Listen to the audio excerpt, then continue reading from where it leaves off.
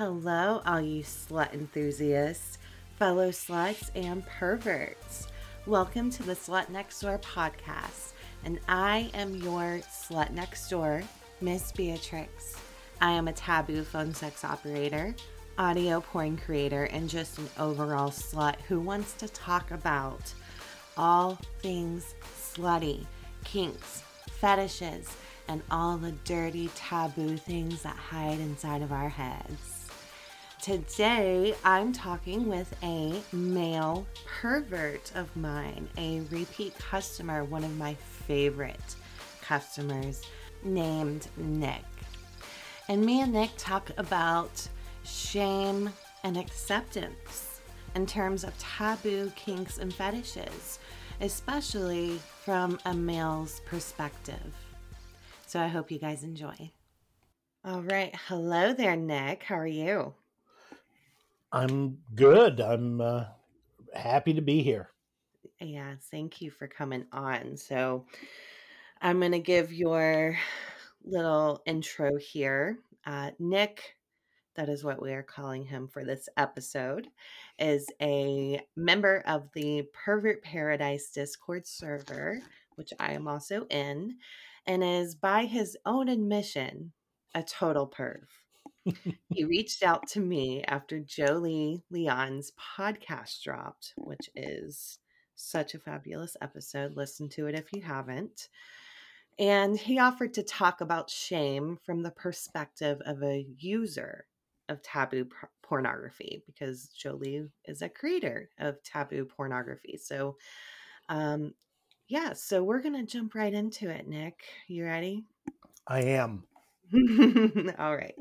So, let's jump into the deep end first, okay? Like in your intro, you are a user of taboo pornography. So just how kinky are you? I am kinky as fuck. I like to watch and listen to porn related to age play, toilet play. I'm interested in sadism, in misogyny, also blasphemy, and smoking, but that isn't particularly taboo.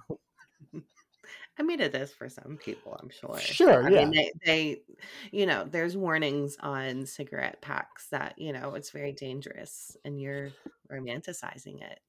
That is true, but on the on the scale of like, well, I also sometimes look at like some sort of simulated snuff porn. Smoking seems very much in the shallow end of the pool. Sure. Okay, so yeah, you are kinky, super kinky, and I love that. Personally, I'm sure you love it too. I'm getting there. So, when did you first realize you were into these darker, more extreme kinks? I was very young, like 8 years old, so years away from my first ejaculation or masturbation. Um, but I would have these very sexual sort of swoon like episodes where I would just imagine I was being tied up by a cruel woman who was trying to get me to smoke. I see.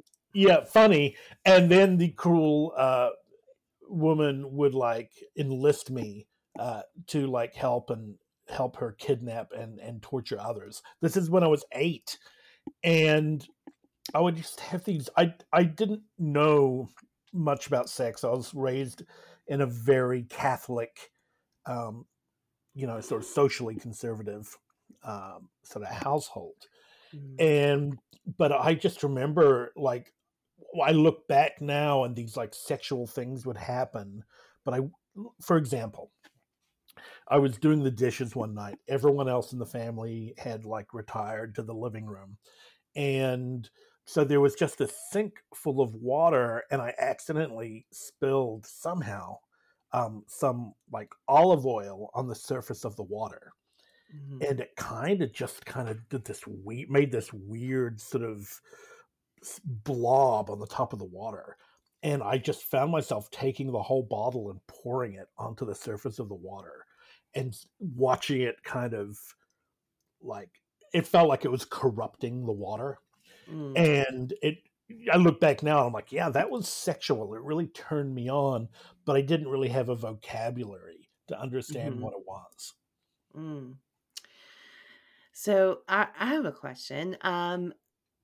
You at the beginning you were talking about having fantasies of a woman like tying you down and making you smoke. Like, Yeah. Mm-hmm. I mean, you're talking like an innocent little boy, 8 years Yes. old. Like, Yes. was there must have been a movie or something. I mean, where does that come from? I don't know. I've often wondered. I mean, I was, this is still a few years before I really saw any like pornography. Um, but maybe there was some imagery I saw on TV. Sometimes I would like sneak in and see like adult shows my parents were watching. Mhm. With the smoking, it was a time where like, you know, not Mad Men type era, but like not too long out, everyone was smoking. Mm, And I was never interested in smoking myself, but I was always drawn to women who smoked. There was something about that just really sort of touched this kind of internal part of me that was just drawn to it. mm. So, how about the teenage years? Because it sounds like, you encapsulated the little boy era. How about the teenage era? Yeah, well, once I got to, um, you know, high school, basically, I remember the first time I masturbated. I was 13 years old, so it's actually kind of late, I think, for some people. And as soon as that happened, it was like one of those moments where I was like, "Oh, my life has changed. This is it now." From now on, I dedicate myself to this. So I was one of the. I mean, and I don't think it's that.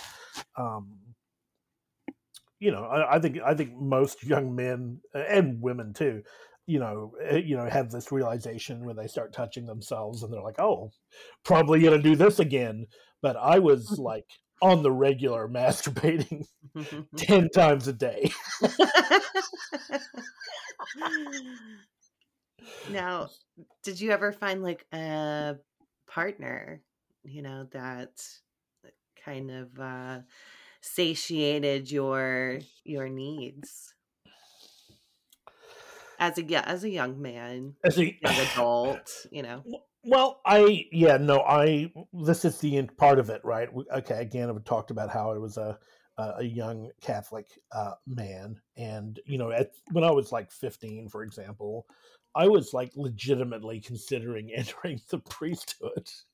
Oh gosh. Which, yeah, I mean, it's really, yes, I don't really understand, but of course, I came to the conclusion that if God had wanted me to be a priest, he wouldn't have made me this attractive.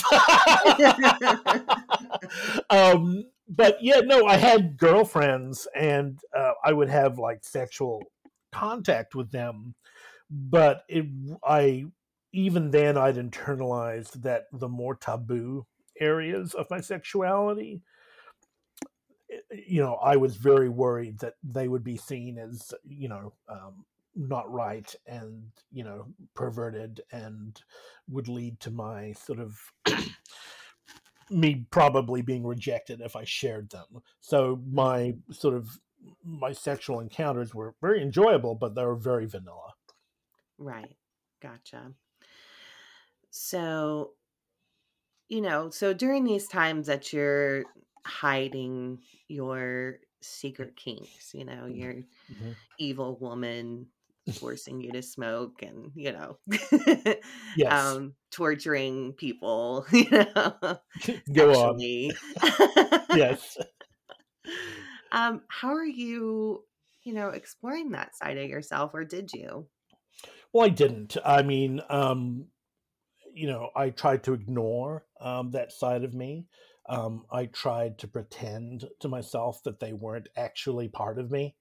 When I was very young, we're talking about this like 8 to 12 age range.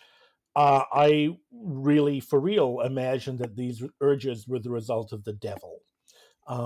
There were pictures of Jesus all over the house, and not the kind of sort of chill vibe. I wanted to hang out with the young folk Jesus, the scary Jesus. He was often holding up his own heart. Oh, wow. Wow. And he had eyes that would follow me. So, terrifying. And, I had this mental framework that, maybe intercourse was okay, but masturbation wasn't okay. And having thoughts like this, like fantasies about this, you know, even without touching myself, a fantasy like this, that was probably from the devil. And I used to pray for hours before going to sleep. Pray that God would protect me from these evil thoughts the devil was whispering into my mind. Oh, wow. Hmm. Yeah, Wow. yeah.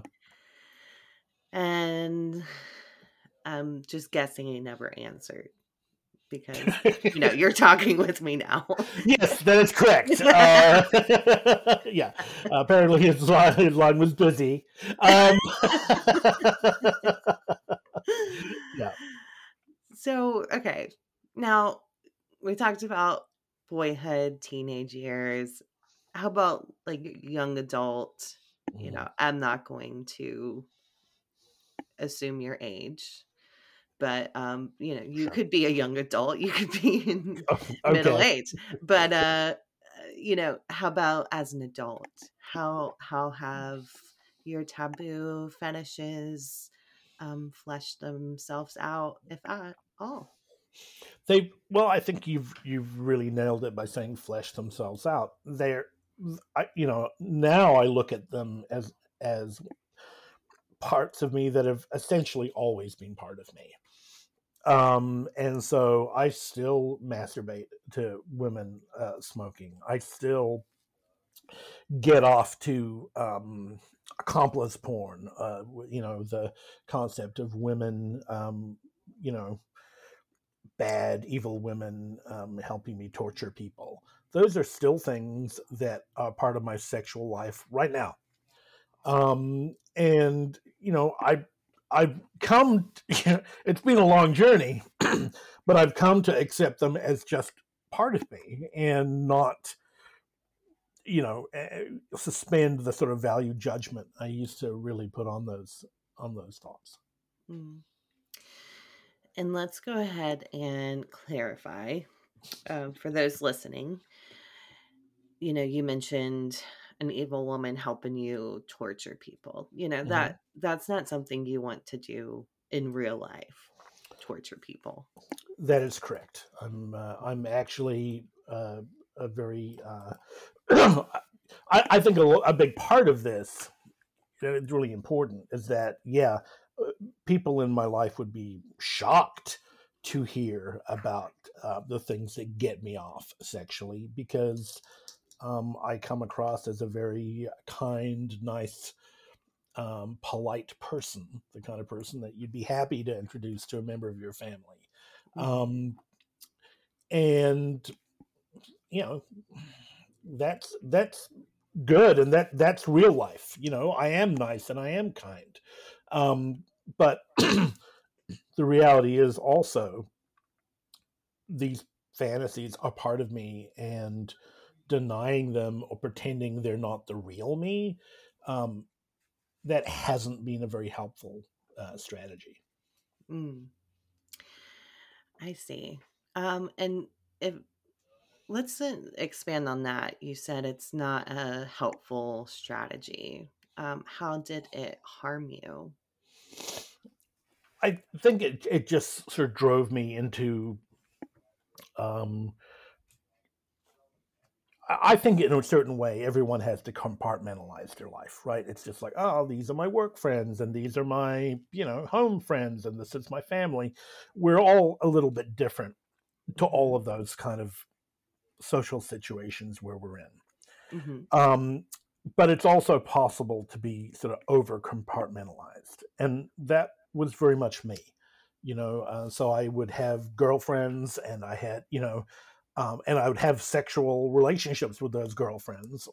But then I was also masturbating a lot to, really sort of extreme porn and, you know, and sometimes I would cheat on those girlfriends with other people who were more sort of, you know, sort of open to more for darker sort of fantasy type stuff. Mm-hmm. That was going to be my next question is have you ever admitted, or even gotten to role play with a partner, girlfriend, you know, um, these kind of fantasies? Yeah, well, that's happened more recently.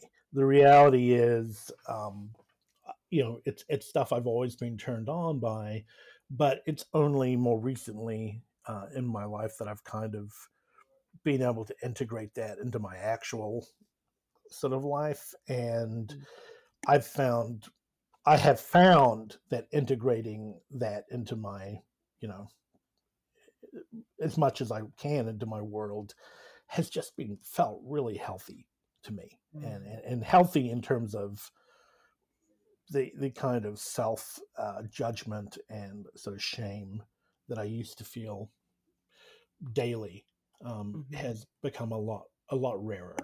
Mm-hmm.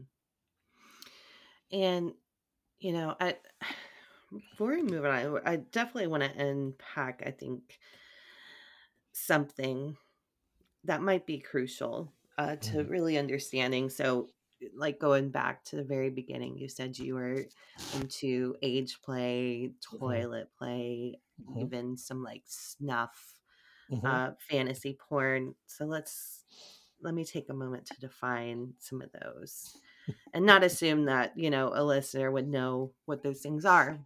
So age play is in a role play fantasy. um, Someone is younger uh, than they are, or some made up invisible person is young Mm-hmm. at age play. And then toilet play, you have, pee, scat, Mm-hmm. vomit. Um, you know, there's porn out there. I'm sure Nick. I Within do know. and then Yes. snuff is the role play. There's porn studios out there that do snuff fake deaths at the Mm-hmm. end of sex. That's totally fake, totally safe. So these things, to I think most uh, general population. I mean, Mm-hmm. we don't want to assume that there could be thousands upon thousands, millions even of people into this. But generally, if you're going to step out in a crowd of adults and say, "Hey, did you see the latest, I masturbate to a woman who someone's pooping into her mouth. Who else is like me? right. People are going to look at you a little funny, right? Yeah, exactly. And that's the sad part. Mm-hmm. And what I personally have found in my work, even before doing phone sex, I think just within the kink community, um, it's I love watching people be able to own themselves truly, and my own self. I've gone through that too, like Yeah, feeling shame on what makes me feel good, and right. at the end of the day, if what makes you feel good is safe, legal, consensual, then who the fuck cares what it is? You know, no one's getting hurt. Um, so yeah, it's super sad, and I think that's why I wanted to, you know, and you wanted to as well, talk Mm-hmm. about this, you know, publicly in a way, and shine light on it because, you know, I run into people all day, every day as a sex worker, Mm-hmm. that, you know, I'm the only person that knows Mm-hmm. their. Sometimes I feel like the secret keeper, Mm-hmm. and which is really hot for me. But, you know, when you really look at it, it's sad that there's so many people out there that are afraid to tell their own partner that, you know, they could even be married to for years, you know, afraid to say, I'm into this safe and legal thing. Mm-hmm. Um, you know, you don't have to like it, but I want to talk about it. You know, Mm-hmm. they can't even say that, out of fear of someone looking at them and being like, "Oh my god, dude, let's send you to a psychiatric hospital. What is wrong with you?" Exactly. Right. Yeah. Um so yeah, it's it so this is a question I have for you. Okay. Um and this will tie in, I promise. I just went off on a tangent there. Um Why did you feel in the past. Well, first, let me ask you this. Do you hide your fetishes now? I mean, obviously, you're not going out in public, like I said, and being like, hey, I jerked off to this. Yeah, I But like to wear like a big like sandwich board with like all the things I'm into just kind of written on it in big letters. Yeah. right. Right. But you know, because I know you, I know that you're currently, you know, in the proper settings. You don't hide this part of yourself. So, Mm-mm.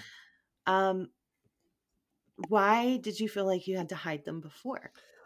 Well, it's an excellent question. I mean, part of it is to do with religion. You know, religion deemed that thoughts like this were evil. And I had been so conditioned by religion and society in general to reject thoughts like this. So I had a framework, right? A mental framework of the person with the angel on one shoulder and the devil on the other. And the angel's whispering good thoughts, and you should be listening to the angel at all times. And the devil was on the other side whispering evil ideas. And it took me a very long time to understand that framework is very rudimentary, and that people are much more complex than that. They're not trying to offend, but in my opinion, there isn't a giant old man up in the clouds and a weird goat man living in a lake of fire. Um, for me, those concepts aren't reflective of reality anymore. Um, and so at that point, you know, once I've kind of accepted that, then then the framework doesn't make sense to live by anymore, Hmm. if that Yeah, makes any sense. it does. It does. That religion is very much based in, you know, how Nick grew up from a boy to a man. Mm-hmm. You know, that was woven there. And now, you know, we mentioned that earlier, or you did. You are into blasphemy, which you want to explain what blasphemy porn is? Sure. Yeah, blasphemy porn is porn that goes out of its way to insult religion. It can be to do with any religion. It could be Judaism. It could be Islam. It could be, you know, Christianity. Obviously, I'm a big fan of anything that, you know, trivializes and mocks Catholicism, Hmm. because those kind of messages, those early messages, are still in my head. I Hmm. find it thrilling to see, um, you know, people, spitting on the Bible, or um, dressed up as nuns masturbating with a crucifix, or Hmm. you know, stuff that is. It's like, oh, it's not only ignoring that that religious structure. It's attacking it. It's Mm-hmm. saying, I'm gonna now I'm gonna pull that into my kink. Mm-hmm. And there's something about that is a massive turn on for me. Yeah. Yeah, it goes back to, and I believe I know I brought this up with Jolie's episode, is it's the taboo too. The taboo is Hmm. so fun, just to Yeah. look at things and touch your genitals and orgasm to things that, you know, would make people cry or blush, or run Yes. away screaming. Right. And I think that I loved that Jolie interview so much because, you know, she just nailed it. She's Mhm. like, well, who's being hurt? You know what I mean? Mhm. Like, if I want to hurt myself in this way or, behave this way and I'm not hurting anybody else, then it's my business and I get to choose the way I want to have fun. And I get to choose the Mhm. way I want to have sex. Right, right. And that's sex can be so fun. It can be Hmm. it's like being a kid again and playing pretend and building your own, imaginary world. Um, Exactly. and if it's safe and legal, who cares what you're doing in that world? Hmm. Um, so, back when you were hiding your sexual interest, how did that make you feel? It made me feel like a failure because I was constantly failing to repress the urges. I would masturbate about stuff that at the time I was deeply ashamed of. Weirdly, that would make it even like more of a turn on to me to masturbate to. Mm, But then once I was done, um, I was I felt I could hear the sort of wagging finger of the angel telling me that I was in danger of losing my eternal soul. mhm, So again, yeah, I ended up being quite compartmentalized. and that's like, double failure, so failing yourself Yeah. and failing, um, Jesus, AKA Sky Daddy, right? Yes. No, no. Yeah. Jesus and Sky Daddy were just constantly looking at me with disappointed expressions and shaking their heads, Yes. sadly. Sometimes Jesus would be holding his heart. Look what I sacrificed for you, and look Exactly. what you're doing now. This is how you repay me. Yeah. So, I mean, that can't be good for someone's mental health, that No. you're feeling not only yourself, but this pretend person with Right. these crazy expectations. Yes. um, yeah. So, uh, why, it's just interesting to me, you know, why do you keep, why do you think you kept hiding it over and over? Because I'm just Mhm. assuming it was a cycle, a vicious cycle. It was. Look, all I can think now, if when I think about it, is I just think it's being socially shunned is for a lot of people, and definitely for me, one of the most terrifying things that everybody knows a terrible thing about me and nobody wants to be around me because of that terrible thing. Mhm. That's so alarming and frightening. And um, and I'm definitely a person that can kind of skew toward anxiety at times, and so that made me, you know even though it was obvious that it wasn't working, that made me keep banging my head against the wall of it. And just feeling like the next time I failed, it was like, well, obviously didn't care enough. I need to try harder. I'm a bad person because I can't ignore this. And I really, I don't know what I've come to understand is that the perv part of me is me. And that compartmentalizing part, that framework, it encourages people to pretend that it isn't the real them, you know? So Mhm. let's say that let's say that I have a coin, right? A quarter. And I only like the tail side, but I hate the head side. Mhm. So I decide to get a file, and I'm like, I'm gonna file away the entire head side of that coin. Well, to be successful, I would also have to destroy the tail side. Mm. Because they are both equally me. And it has taken me a long time to realize that if something is part of you, it is part of you. Mhm. To me, trying to ignore and repress my sexual kinks, it's like people who, um, try to pray the gay away or deny their innate sexual preferences. It's a losing game. Um, Mhm. it's like trying to sweep up the ocean with a dustpan.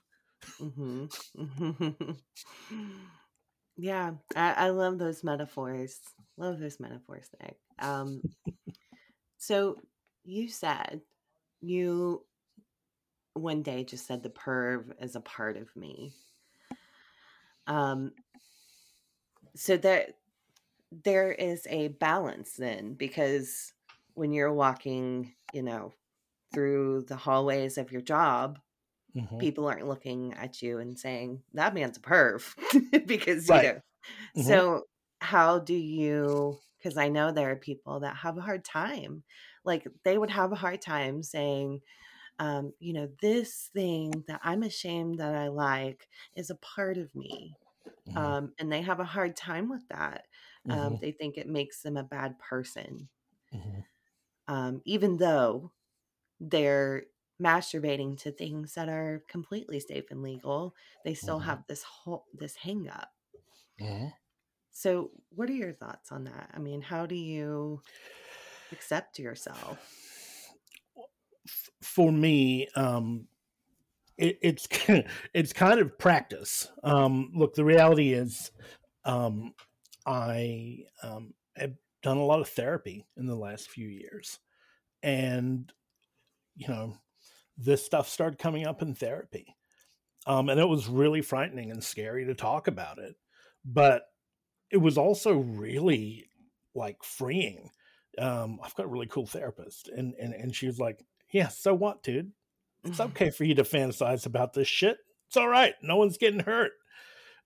And it's a little bit. You remember Goodwill Hunting, right? When Mhm. Robin Williams says to Matt Damon, "It's not your fault. It's not your fault," and Matt Damon's like, "Yes, you're right." Um, Oh, it, yeah, that right. emotional scene. Yeah, it's kind of like that, but with like taboo kinky sex. Mm. But it's just like once I had a mental framework like that kind of showed me that I wasn't evil, that I Mhm. that I was worthy, that I was decent, and I started liking myself, and not just around sex, about a lot of things. You know what I mean? Mhm. But then I started looking at the sex part and going, I'm tired of like beating myself up about this. Mhm. Like no one is, just like Jolie said, she's like, who died and made you the morals police? You know what I mean? Mhm. I loved that Mhm. because no one did. I appointed myself apparently the morals police, and then just like tormented myself about this completely okay behavior for a Mhm. long time. Yeah. Yeah, I love that. I love that you said, you know, you just thought just one day it just seemed like you're like, "You know what? Fuck this.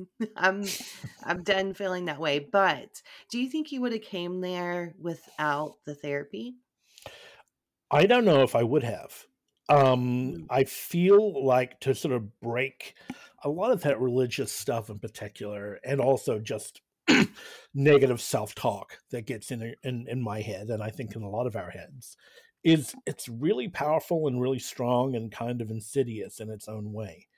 And for me, it took therapy, and being able to, first of all, just being able to talk about it with someone is just Mm, massive. And I think, I'm sure, that as someone that creates, sort of taboo audios and stuff, this, you are a person that people, will share with and disclose things to, and I think you're often probably the only person. And there's so much, um sort of self-acceptance can come from that, from someone saying, yeah, it really is okay, dude. You know what I mhm, mean? And once I started, I once I opened the door in my own mind to that being a possibility, then sort of the ball was rolling in terms of me mhm. becoming a lot healthier about my sexuality and my sexual activity. Yeah. Yeah, so it sounds like a big turning point was her, your therapist, just Hmm. being there telling you it's okay. Hmm. No one's being hurt. And here's the beautiful thing about Pervert Paradise is, we hold, there's a lot of kinky stuff in there, a lot of kinky stuff, but we also promote mental health in there. And we hold group support nights where Hmm. um, we all get on voice and anyone can come up and talk about literally anything. Hmm. And we have guys up there that come up and admit to, some things that they've done that in the past that Hmm. weren't so legal, looking at illegal images. And, that's why they're in pervert paradise, is to get away from that. Hmm. Um, and that's always helpful for people to hear those kind of stories. But then there's also stories of guys that come up and admit that what you're talking about right now is that I'm I listened to this audio and I had an orgasm and I just feel really ashamed, like I feel really dirty. And then you've got, because I show up to about everyone, and you've got a bunch of pervs and a couple other creators, and everyone saying, that's okay. Yeah. It's, the audio is legal. It was Hmm. a woman that made that audio. Hmm. Um, you're by yourself. You jerked off. You came. Hmm. You know what? Yeah. Where's the harm? End of story. Yeah, Right. exactly. Right. Um, and so it goes back, and you hit on this earlier, kind of like the general public or society, Hmm. being so afraid of these darker things, these Yeah. Hmm. imagination, this, Hmm. um, you know, these are within people's imagination, you Yes. know. And that's not to say there's some harmful people out there. Sure, there are. Hmm. But you've got a lot of people, I talk to them every day, that, this just only exists in their head. Right. Um, yeah, um, so great. That's really good advice for someone that's feeling that kind of shame and fear, is just finding someone to talk to and let it out. Agree. I mean, I think that is a part of why I think Pervert Paradise is a really helpful, place, and kind of a unique place. Because for me, I was like, oh, okay, this is good. This can be a home for me. You know what I mean? Like there, it's like these are people who, they're roughly the same as me, and they think about weird fucked up shit while they jerk off, and or rub one out, and you know they just want to be in a community like anybody else and not feel judged and horrible about the natural behavior that they do. Mhm. Mhm. Yeah, yeah, because I hear a lot of guys have came in and said that, that journey that you went on, actually, Mhm. yourself, of kind of hiding in the Mhm. shadows, jerking off to shit, feeling shamed, um, that it creates a feeling of extreme loneliness. Yeah. Um, yeah, it's not good. It's detrimental to one's mental health. Um, and something you mentioned earlier with me, sometimes I do feel like a therapist at Hmm. times Hmm. with taboo phone sex, because Hmm. not all of it is. There's some calls I have where it's literally a conversation. Hmm. There's no, they might be aroused, I might be aroused, but there's no, not the typical phone sex that you Right. would think. Yeah. Um, so yeah, and then I'll tell you another thing. One of my favorite things to do is if I can tell that someone, is like I'm the first person they've really came forward with their fantasies, and it's kind of Hmm. new for them to let it out. One of the Hmm. most powerful things to do is have them repeat things, those trigger Mm. words, being like, Yeah. "Oh, what are you attracted to?" "Oh, Mm. I'm attracted to, uh whatever it is." And it just, I can hear it in their voice, Hmm. just like it's just like Yeah. this huge wave of pleasure and acceptance and excitement. And yeah, it's fun. It's fun. Yeah. So now that you are in a stage of acceptance, and you've kind of come out of that shame spiral, do you ever kind of still feel shame, when you're out there exploring pornography and, Yeah, yeah. Yes. Yes, I do. I think the shame piece isn't a binary, right? It's not just, oh, I turned that switch off and I no longer feel shame. I um it's a spectrum rather than a binary, right? It's a Mhm, line, and I used to be on a really unhealthy part of that line. You know what I mean? Where there was just shame, shame, shame, shame, shame. Now I'm way on another part of it where mhm, every now and then, um, I will still find myself giving out sort of a weird, crappy, sort of finger wagging thought. mhm, But more and more, I just find myself noticing it and realizing what it is and then mhm, moving on mhm, rather than buying into it and feeling like a failure and a bad person. I'm just like, oh, yeah, that's that part of me that used to be much more in control than it is now. mhm, And it doesn't have as much impact or as much power over me that it used to have. It mhm, really, really gets easier and easier. So, mhm. That's great. That's really good. And if there's a man or a woman listening to this, and they still, even through this conversation, they're like, I don't care, I'm still going to struggle with accepting that this mhm, part of myself, even if I admitted it to someone. mhm. um, what's your advice to them? Um, I- keep struggling to accept yourself. I mean, you are a worthy, good person. As long as you aren't engaging in any crime, your fantasies don't change that. There is no such thing as a thought crime. Mhm, Our thoughts and our fantasies are just that. Our actions in the real world are different. Accepting your kinks is a healthy thing, and I really believe you will be a better, more integrated person for it. Again, it's not a binary, it's a process. But setting out on that process of accepting yourself and forgiving yourself, um, I think it's a really positive thing. And I would encourage that of anybody listening. hmm. I love that. I almost want to snip that out and keep it in my pocket to send people. What I love about it is you saying there's no thought crime. Right. I mean, that's so powerful. Um, but there's a debate I would imagine a religious person would be like, "Oh yes, there are thought crimes," you know?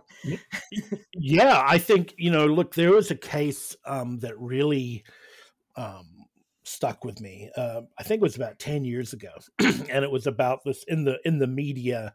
It was called the Cannibal Cop.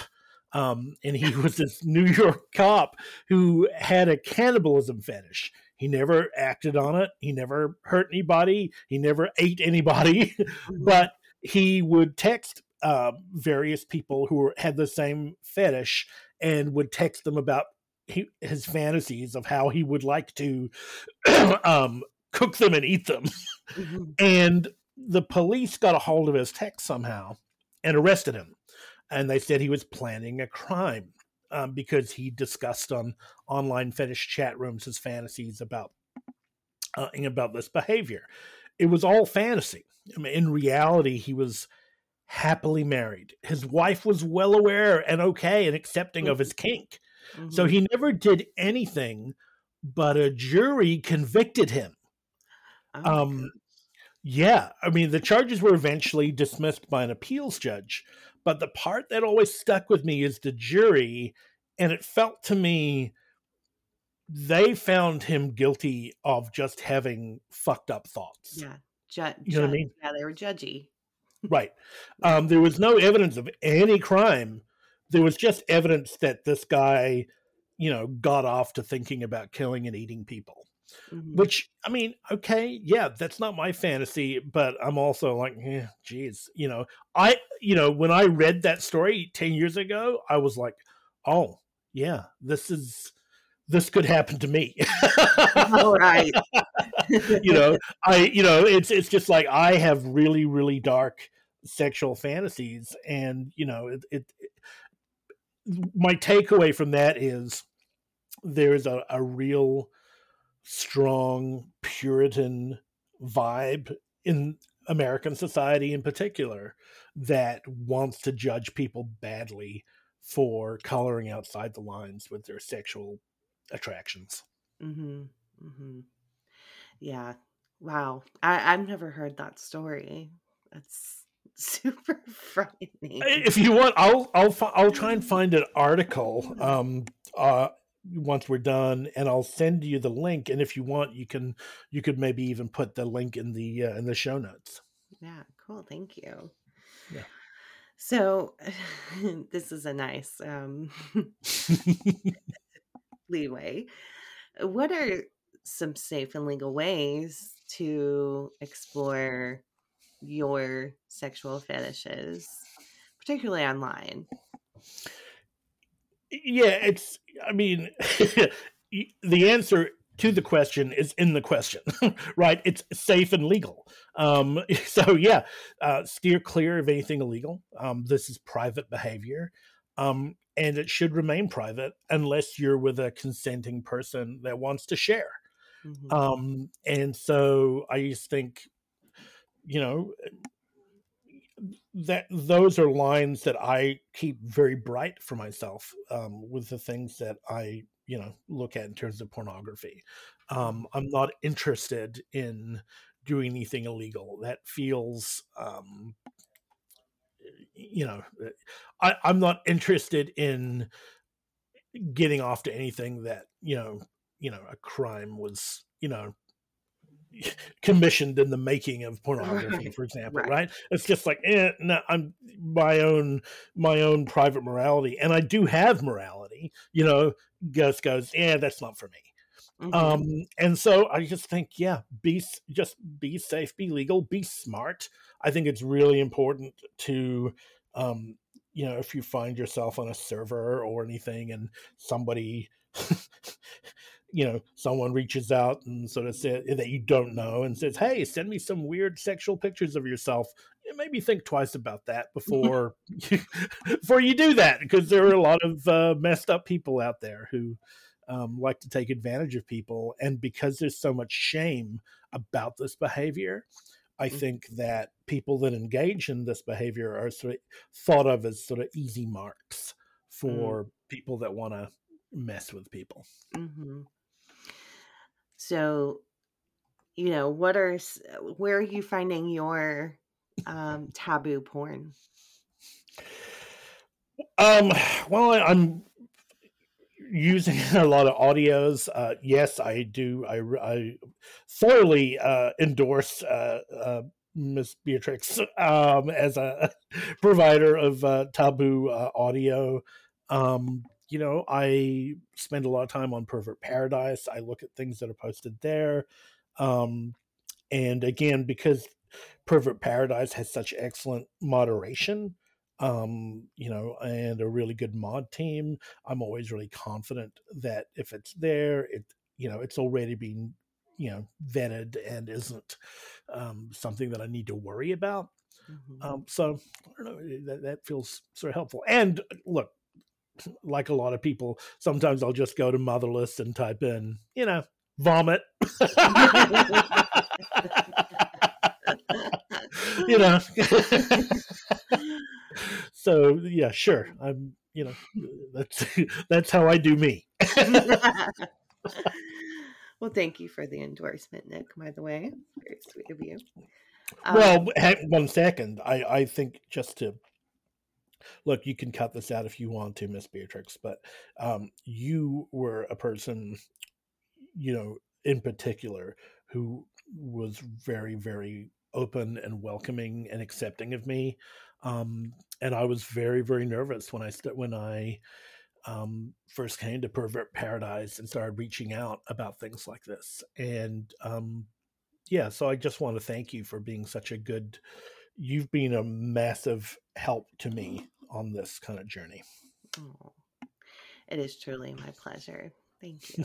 That means a Yay. lot to me. Yeah. Yeah, I remember the first time you reached out. You were very, Mhm. very sweet and polite. Yeah, right. It's just like, oh, that, and you were so good about being like, well, yeah, he's sweet and polite, but he's talking to me for a reason. He wants to indulge a part of himself that might not be quite as sweet and polite, and that's really helpful. Yeah, yeah. So, nuts, would you endorse people to do phone sex that, find kind of taboo phone sex operators? Is that would you find that a worthy strategy to kind of feed those urges and kinks and fetishes? Yeah, I mean, whatever is going to get you off. I think. I mean, audios and phone sex are, in some ways, excellent for people that are into really taboo stuff like I am. They're really excellent ways of sort of exploring that, because there's it's kind of like it's the theater of the mind. And you can you can do that stuff and indulge it in an audio way, um that is legal and safe. So Mhm. but it also depends. I really want to say, just for like a lot of these things, there's a spectrum of phone sex operators, some of whom are really professional and know what they're doing, and are really good at it, and some of whom aren't as you know they're not as sort of sensitive to all those other aspects, Mhm. and people just have to figure out, you know you know reach out to people and figure out the one that works for you.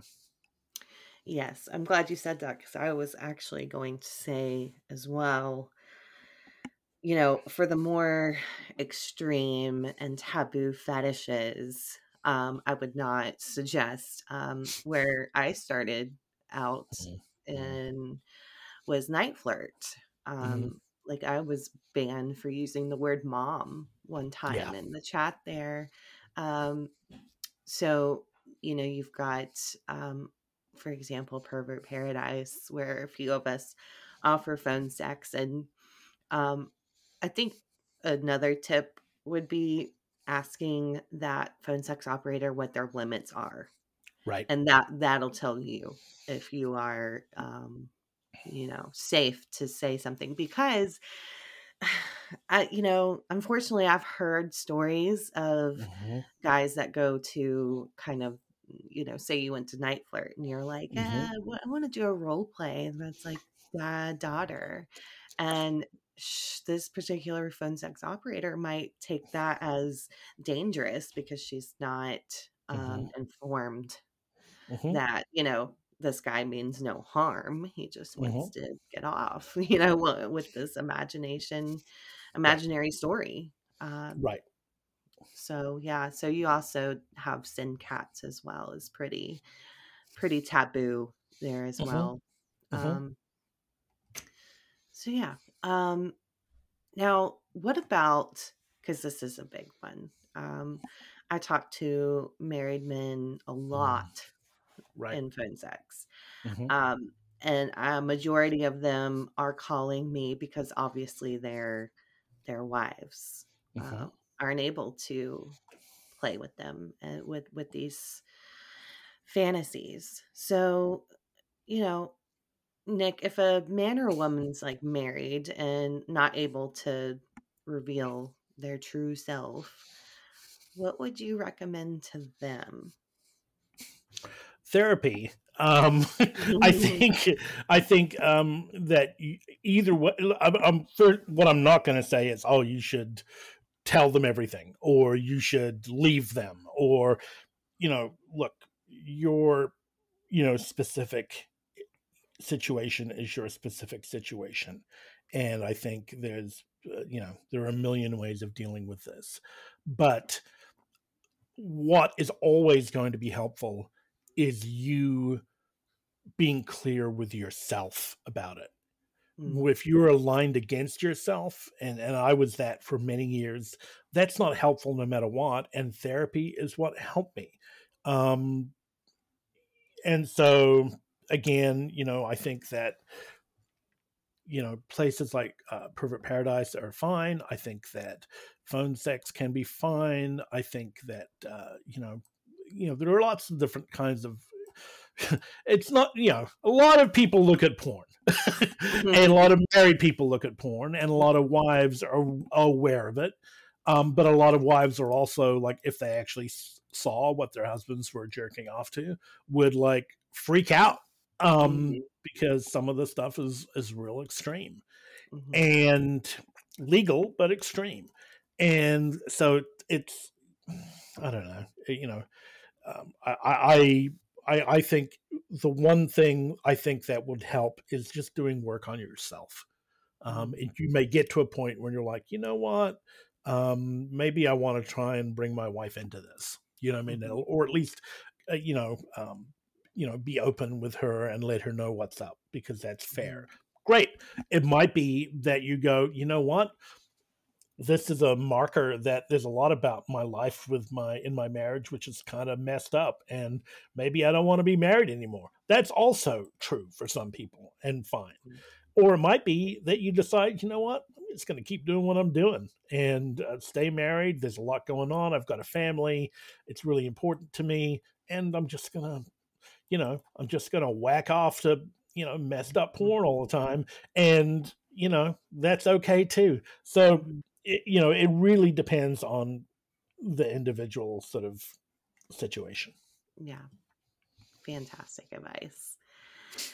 So, Nick, we are going to move on. Before we get to listener questions, I'm going to Okay. ask you what I ask everyone, Hmm. which it's always funny because if you listen to the whole episode, Nick has already answered this. Correct. What turns you on? Well, I'll answer it a little differently, right? You know, the taboo turns me on, right? Things that are forbidden, right? Like there's a reason why Eve coveting the forbidden fruit is such a uh, powerful story, right?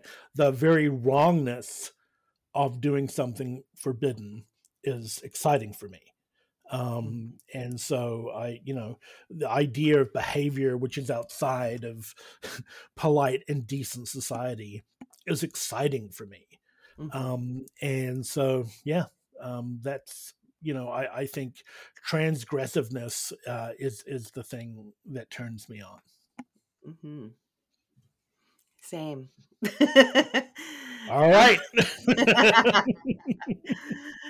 all right. So I did things just slightly differently this week. Mhm, In the Slut Next Door Discord server, I asked the um some of the gentlemen in there, well, and ladies, but we just had gentlemen answer, um, mhm. a few questions, and I figured we could kind of discuss them together. So Sounds good. the first question I asked was, are you able to share your taboo kinks and fetishes with a partner? If so, how did you introduce them to your partner? And then if you don't share with a partner, why do you hide your desires? So Mhm, we had one gentleman answer. I come from an anime background as a creator and a fan, and anime has a huge and largely unaddressed issue with characters' ages, and I don't know if I'm going to say this word right. It's going to be embarrassing. I know what the word means, but yeah. infantilization. Did I say it right? Infantilization. Yeah. Thank you. Infantilization. Yeah. There we go. Yes. It's a youth culture that anthropologists like Charles Dunbar have talked about. So I feel like that indoctrinated me to a lot of this freakier stuff early on, Mm. sexualizing characters from Sailor Moon or Neon Genesis and E- Evangelion. Evangelion. Yeah. Do you know this character? Yeah. Yeah. I know. Okay. I know what you're talking about. Yeah. Okay. I don't know. I know Sailor Moon. I don't know the second one. Hmm. Um, anyways, meant sexualizing characters in middle school. So the progression feels somewhat natural to me. So this gentleman's talking about age play, being kind of attracted to that side of things. Yeah. I think that that is sure. I think that makes a lot of sense. I think it's really um, that's something that comes up a lot with animation and video games, particularly from Japan, where a lot of the sort of it feels really obvious to Western eyes that sort of very young looking, possibly illegal looking characters are being sort of sexualized. Hmm. And I think it does. Again, it's like, it's sort of fantasy stuff, but it also does have an impact on sort of culture and society, and sort of Hmm. leads to, you know, young girls in particular you know, Hmm. being sort of fetishized. Hmm. Yeah. And I'm sorry, I totally messed up. I started with the wrong question. The first question is, Hmm. when did you first realize you were into darker extreme kinks? So that was his answer. Okay. My fault there. So yeah, so his started there with the anime, and then another gentleman had answered. Let me find it here.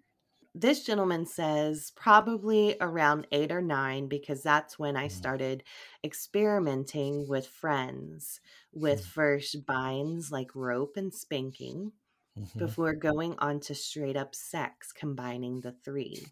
He lost his virginity at 10 years old. Oh Holy my. shit. Mm-hmm. Experimenting with a little girlfriend from school while the parents were out. Sounds like my friend Millie, who fucked his sister. Right. I wasn't going to say, but yeah. Okay, so interesting. His started very, very young, kind of like you, like you did. Right. Yeah. Hmm. Well, especially, yeah, I think I was interested at that age. It's like, it's like there's an interesting thing going on in the human brain. I think around 8 or 9, even though your kind of hormones aren't kicking in, or your body isn't changing as much, your brain is starting to get turned on by certain things, and even though it may not understand. Hmm. It's interesting, and I loved it. I'd love to see what females think, because I'm thinking about myself around that age, and I'm thinking about Barbies. Mm-hmm. Like, they're not Mm-hmm. even Mm-hmm. they might be kissing, but there's Mm-hmm. no, I mean, I can't think of any kind of sexual, Well, Ken doesn't really have a penis, so there's not much you can right. do there. Like maybe Ken could go down on Barbie. Right. Um, but yeah, I'm curious if, I'm just not, because I have a terrible memory anyways, admittedly, but I'm wondering if girls have the same experience, because, we're kind of more emotional Mhm, in sex. mhm, Something I'm gonna think about. Anyways, um, okay, and then yeah, so then my next question was the one that I started with. Are you able to share it with a partner? And so the first guy has a very healthy thing going on. He says, a few of my partners, yes. I've dated one woman I shared it with. She actually had more extreme kinks than I. mhm, And I've shared it with my wife. I think she shares more of them than she cares to admit. mhm, Youth, age difference, dubious consent. mhm, I discussed it with her by being tactfully forward about it. One day while we were home together, saying, "Hey, I want to talk to you about something, blah, blah, blah. I'm sure you've mhm. noticed I like," I'm going to mess this up, Ray from Evangel. Help me out. Neon Genesis Evangelion. Yep. Yep. Blah, blah, blah. I think I have a kink for this. And from there, we discussed her reaction, her comfort with it, what her and my boundaries were, etc. That sounds very healthy, right? Yeah. Very healthy. So, sounds completely reasonable Yeah. and straightforward. Yeah. Well, and I like to tell this story. So, and I don't think I've told it here on on any podcast episode. I don't think I have. Hmm, Um, my first experience with age play was with a partner. I have uh, into the whole daddy daughter mhm, stuff, and he knew about that, and we would just kind of talk about it while sexually playing, and mhm, um we wouldn't get into like the role play, like, oh, I'm your dad. It was more like, mhm, oh, you know I wonder if your dad touched you like this, when you were 8, and that would turn me on. So right. we're talking about my dad and me being a little girl. And so one day, after we play, he said, "Hey, I want to talk to you about this. I've never told any woman about this, but, Mm, this actually, like, not only turns you on, obviously, but it turns me on, because mm, we're talking about you being a little girl. We're right. talking about a little girl. So that really turns me on."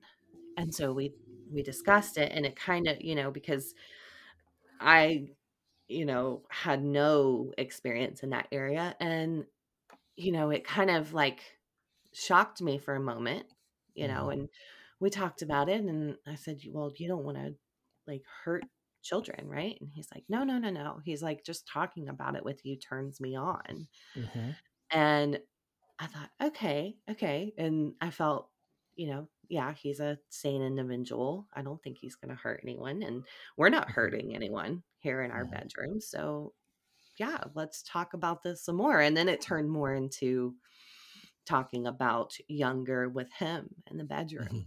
mhm, Um, so I feel like if you I feel like you have to be careful. Like, if you're in a relationship and you mhm. want to come forward with your partner about this, I think you just need to make sure you trust that person, Yes. um, and that they're level-headed, open-minded, because you don't want to come forward to, say, a girlfriend or a boyfriend and, share this and then be like, "Oh my God, I'm going to call the Yeah. cops, you're, ah." Yeah. because that happens. Yeah. Sometimes people like freak out, and the next thing you've got this really awkward, embarrassing situation that you have to deal with that you could have avoided if you'd just Hmm. been a little more careful at the beginning of it. Right. Right. Well, and I I've totally been there. You Hmm. sometimes you get yourself into committed relationships with people that you shouldn't be in with, and Co-signed. and like I'm thinking if I came forward. I mean, this did happen to me. I was in a committed relationship, and he saw my porn history, which was Hmm. very um kind of showed my masochistic Hmm. interest and, hardcore kind of gangbang, and Hmm. he I mean, he did shame me for it. Like it was a negative experience for me because he was Hmm. a little judgy on it and was just like, "Wow, you're like into this? That's really weird." It was just like it was kink shaming really. Yeah, I got zero tolerance for that stuff. You know what I mean? Even like on Pervert Paradise, for example. Now and then I'll run into there's some material I'm like, oof, it's not for me. But I never will like make a post about how that's kind of weird or that's not for me, because I've been on the other side of it. I mean, Mhm. especially with like scat porn, that's like the poster child Mhm. for people just being like, oh, I'm into all kinds of stuff, but not that. Right. It's like, yeah, you didn't need to say that out loud. Yeah. I'm well aware that it's not to the taste of most people. I'm well aware that most people find it kind of horrible. But yeah, so I try to move, you know, in Perfect Paradise in particular, in a way that's just always accepting. Again, if it's legal and it's consensual, then I am not interested in making someone feel bad about it, because I've been on the other side of that. Yeah. Yeah, it sucks. It really Hmm. sucks. Now you can go back to my sexual humiliation episode though, and some people like that. But Oof. Hmm. generally, um, people don't like to be looked at and been like, "Oh, you're so gross for liking that." It doesn't feel good. Mm-mm. Um, so going back to the listener question, I am like so happy to hear that you have such a healthy relationship there. Here's some really healthy things. So, Hmm. I also asked this guy, do you suffer from post nut clarity and feel ashamed of what you just came to? How do you deal with that? And he said, not often. I feel comfortable that these are just perverted kinks and not something I have any real interest in. I'll sometimes have a pang of how much time and energy I've expended getting off, but that's Hmm. independent of the fetishes themselves. Hmm. That Sure. sounds very healthy too. Yeah, I think it is healthy. It's like, dude, Mhm. people watch freaking, 90-Day Fiance for hours. It's like, I don't judge them for that. And I don't want them judging me for spending a few hours stroking it to messed up kink porn. I love that. I love that. Yeah. I love it. So, another question for this listener was, what safe and legal ways do you prefer to explore your sexual fetishes, particularly online? And he Right. said, I write stories and listen to audios. I Mm-hmm. like hearing others, mainly women, talk about their kinks and desires in these territories. I don't even look for visual simulations of stuff much anymore, meaning I don't do much looking for hentai or artwork or photos of Mm-hmm. young looking actors. Mm-hmm. I would say there's a lot of age play lovers that they don't want any visual. It's Mm-hmm. all mental. They love the Mm-hmm. audio piece of it. Absolutely. You kind of touched on something about this earlier when I think you did, at least when you were you were talking about how it's like, age play stuff isn't necessarily about a particular child.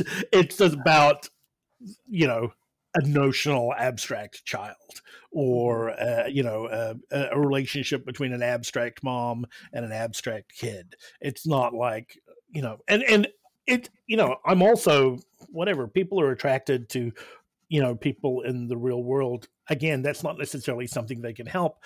I'm not going to say that they're bad people for that. It's just, for me, like, that's why I really enjoy um, audio porn. I just find it just really helps me. You know, I get to fantasize about something and fill in the blanks, and like connect all the dots in my Mhm. mind, and yeah, it's it just feels a lot more. Um, I don't know, just feels healthy for me. Mhm. Mhm. A kinky mind movie. They're exactly right. I like that. Yeah. And so this listener gave me just some more additional thoughts on this. He said, I feel a little fortunate to learn that my kinks are genuinely just that, Mm-hmm. kinks.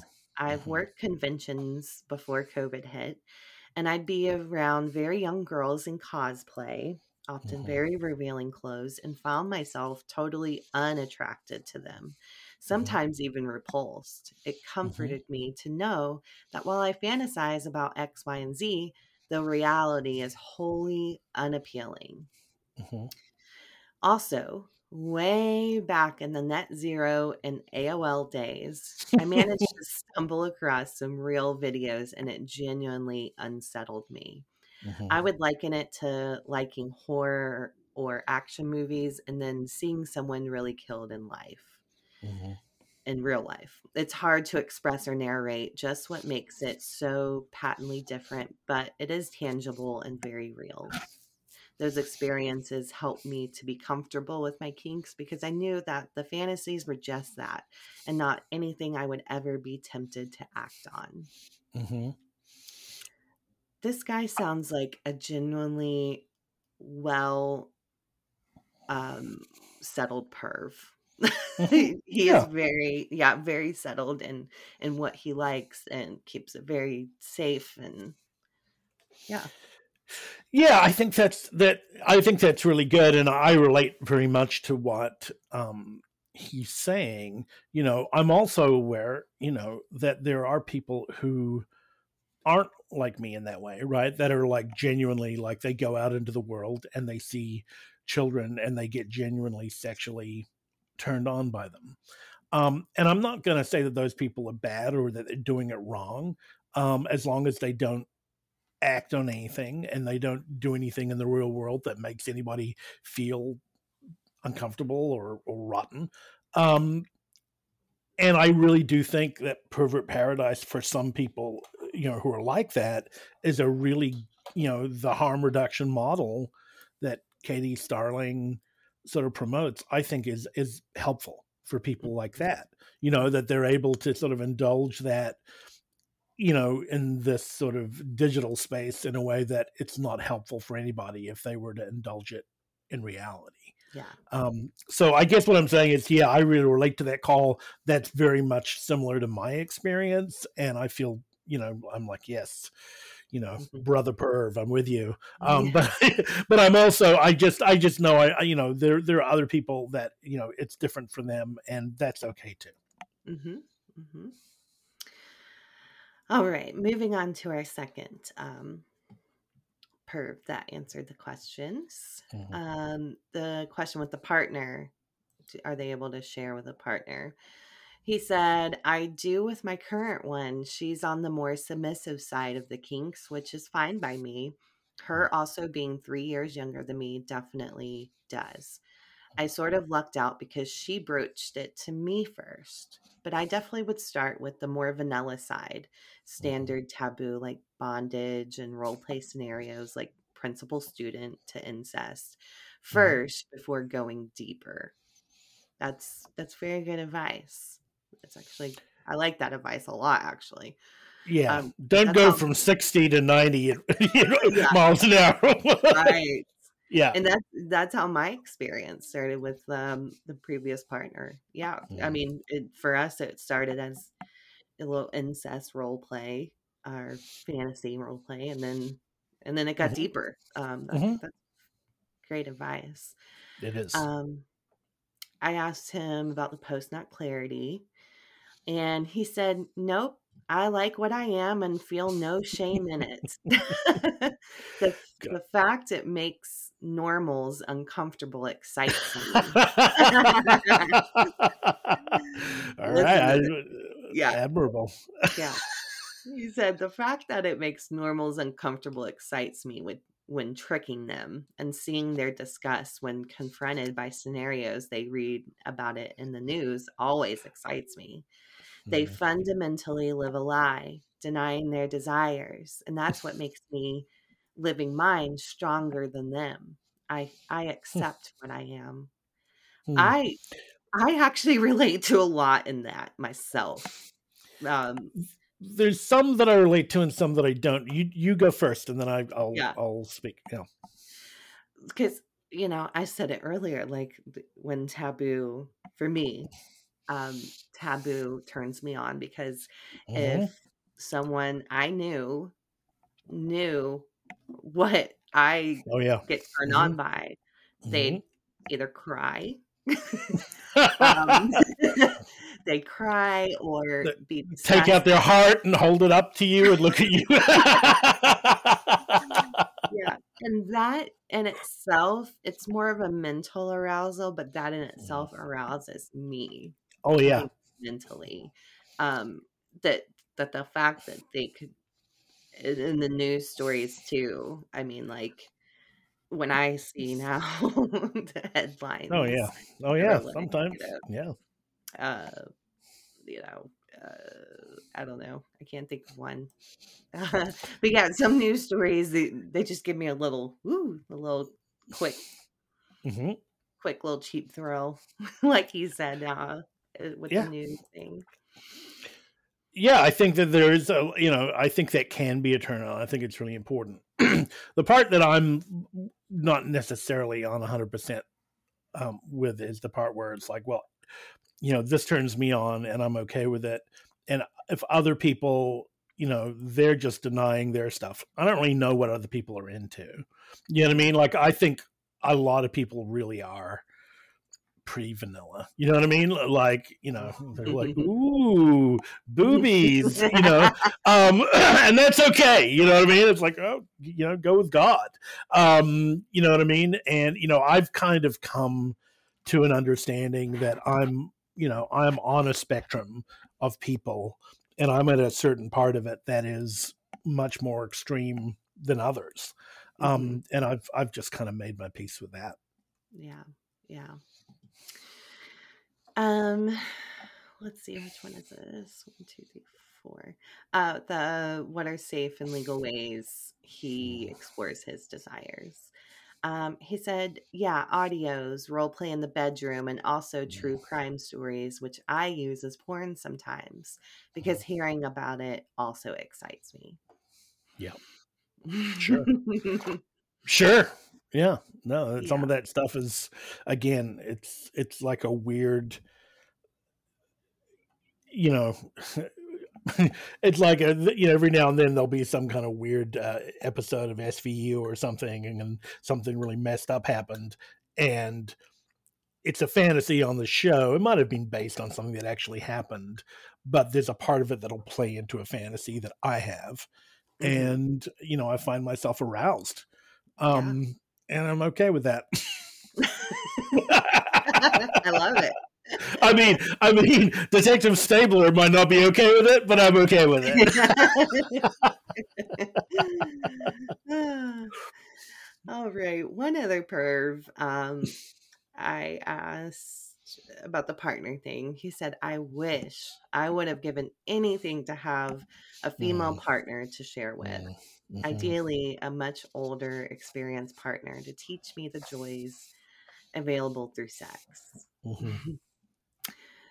um, yeah, it always feels so much better. Okay, so like audios, phone sex, I'm sure that's great and wonderful, but there really is something about mutually enjoying a taboo, extreme fetish with someone else that just Right. feels really good.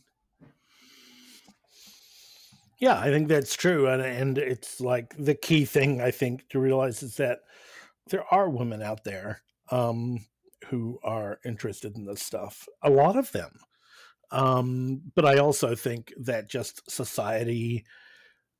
I mean, it judges men on a pretty harsh scale, and I think society judges women even harsher when it comes to Mm. this kind of taboo sort of sexual desires. And so I think a lot of women who are into this stuff are very, very careful about disclosing it. And you sort of have to, um, like the person said before, have to work your way up to it and let them know that they're safe being able to disclose whatever they're into. Yeah. I'm so glad you said that, Nick, because I think it is true. A lot of for men, I imagine, you know, most society would just be like, "Oh, he's just a perv," that's just Locker room talk. where a woman, Yeah, yeah. like especially the stories of the teachers. Obviously, I don't promote like abusing children in that way, No, but no. Yeah. they're it's obviously so much more shocking because it's a Mhm, woman. Oh my god, I mhm. can't believe. Like, Right. hmm Um. Okay. What question is this? I asked. The post nut clarity, and he says, "I did when I was younger, but that faded within 6 months or so. Once I realized how fucked up humanity is in regard to sex Sorry. and morals." Yeah. it's it's interesting to see how people frame things, like Mhm. how their reality is versus my reality and your reality. Right. Yeah. Yeah. Oh, I mean, I envy that person. You know, Mm. it's just like, man, I had decades of Mhm. feeling guilty and shameful and post nut like, oh God, I can't even turn off the screen. Um, I can't even look at the screen. Yeah. And it's like, dude, 6 months, you got off easy, pal. You should be happy. Yeah. The next question for him was the safe and legal ways to Mhm. explore. And he said it's being able to voice chat with like minded women. There's nothing more erotic than hearing a gal talk about her secret kinks. Mhm. Being a, being a closet perv. Um, he says normal and public, perv and private. Okay, he says he's normal in public, but a pervert in private. Mhm. It's hard enough being a man. It's terrible for a woman. Mhm. I love both hearing, sharing perverted desires and being a safe place to express them. He Yeah. kind of hit on what you hit on. Yeah. I mean, yeah, how it's harder for a woman. Yeah. Yeah, there's an extra little piece of demonization I think that happens for women. Mm, There's plenty of it goes around for men too, but it feels like women, it's like the same thing is true of like women, female serial killers, right? I mean, it's just like, no one likes serial killers of mhm, any gender, but when it's a female serial killer, there's this extra piece of like, there's something really fucked up with this one. mm, Because mhm. women are supposed to be nurturing and caring and loving and motherly all the time, right? Yeah. And it's like, it Mhm. doesn't work. It doesn't work that way. Yeah. I think that's why femdom is such a popular Mm, fetish, because mhm. it's women that are the opposite of what you just described.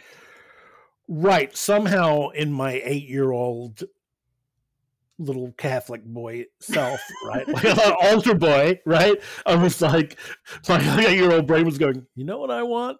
I want an evil bitch to tie me up and corrupt me. You know what I Yes. mean? That's what I want. And, that I I'm so fascinated by that. Mm, It just feels really prototypical in terms of like this is who I am in this way. And mhm. it hasn't changed, and I think it's gonna change. And so, all right, let's do this. Yeah. Yeah. This gentleman had just an additional thought to add. He said, nothing against what you do, Miss B. I think you're great and provide a valuable service. But Hmm. for me, paying to chat with a gal ruins it.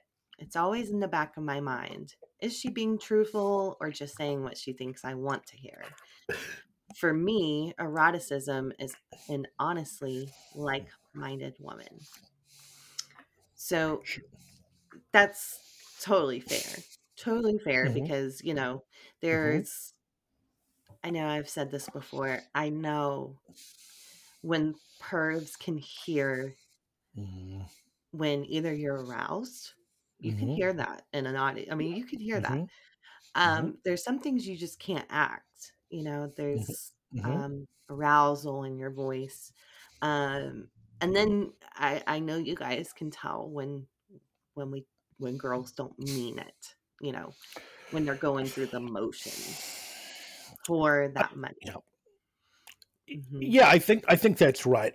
I think well, it's complicated, right? Because that um, I think that when I've utilized a phone sex operator to talk about kinky fucked up stuff, um, you know, I am really clear right off the bat. This is a transaction. You know what I mean? Like I'm giving them money so that they will indulge this.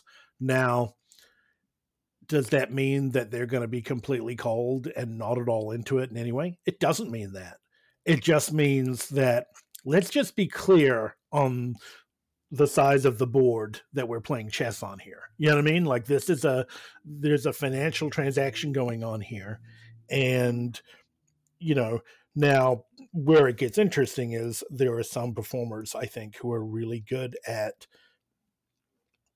you know, performing that sort of thing in a way that doesn't make the customer feel like she's bored and checking her watch, right? Mhm. um and then there are performers who are you know they'll just say crazy dirty stuff in a way that just makes you realize, oh, they're not into this at all. They're and that feels a little insulting, I think, for customers. Mhm. Mhm. And I think that, like for if a girl came to me or a woman came to me and she's like, I think I want to get into Hmm. phone Hmm. sex. Hmm. Okay. My first question would be, are you a kinky person? Hmm. Because, I feel like first of all, you're not going to love it. It's hard. Like you have to love it. You have to love sex and fetish and kink and, Hmm. being turned on. You have to love those things. Sorry. I'm so You're sorry. bringing oh, good, you're bringing all over the place. My God, I have a Mac and my iPhone. I turned it off and then it started coming through the computer. Um, but, uh but yeah, I would you have to love Mm, sex to be able to do it.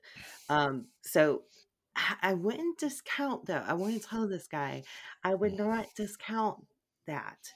If mhm, you're in a place and you're craving, just that connection with a woman, in a mhm, perverted environment, mhm, especially I would say in pervert paradise because, mhm, we choose who's there. And I can tell you, I'm pretty, let's just say 9.5 times out of 10, I'm mhm, into it. mhm. You know, Yeah, yeah. so, um, it was hard for me not to take offense because I'm like, you know what, that is a fair statement. It is fair. But Yeah. just for me, I'm like, no, no, no. I'm into it. I'm into Hmm. it. And I think that's why people come back to me because they can feel that and hear that Hmm. together. Agree. Anyways, okay. All right, and so this is our last listener questions. Let's see. Actually, no, that was a double paste I have there, so never Hmm. mind. It's not Sure. a person. So, All right. yep. Well, Nick, this was a lot of fun and really explorative in the mind of a male pervert. So thank you for that.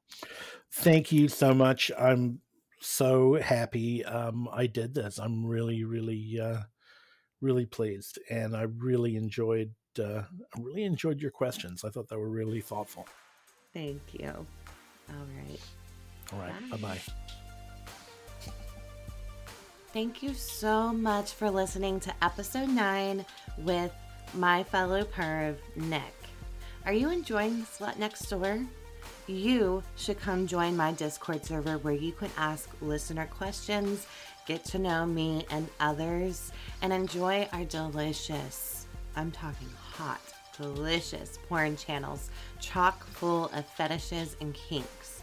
You can find the Discord server at discord.gg/slutnextdoor or follow me on Twitter at slut_next_door. Talk soon. Bye bye.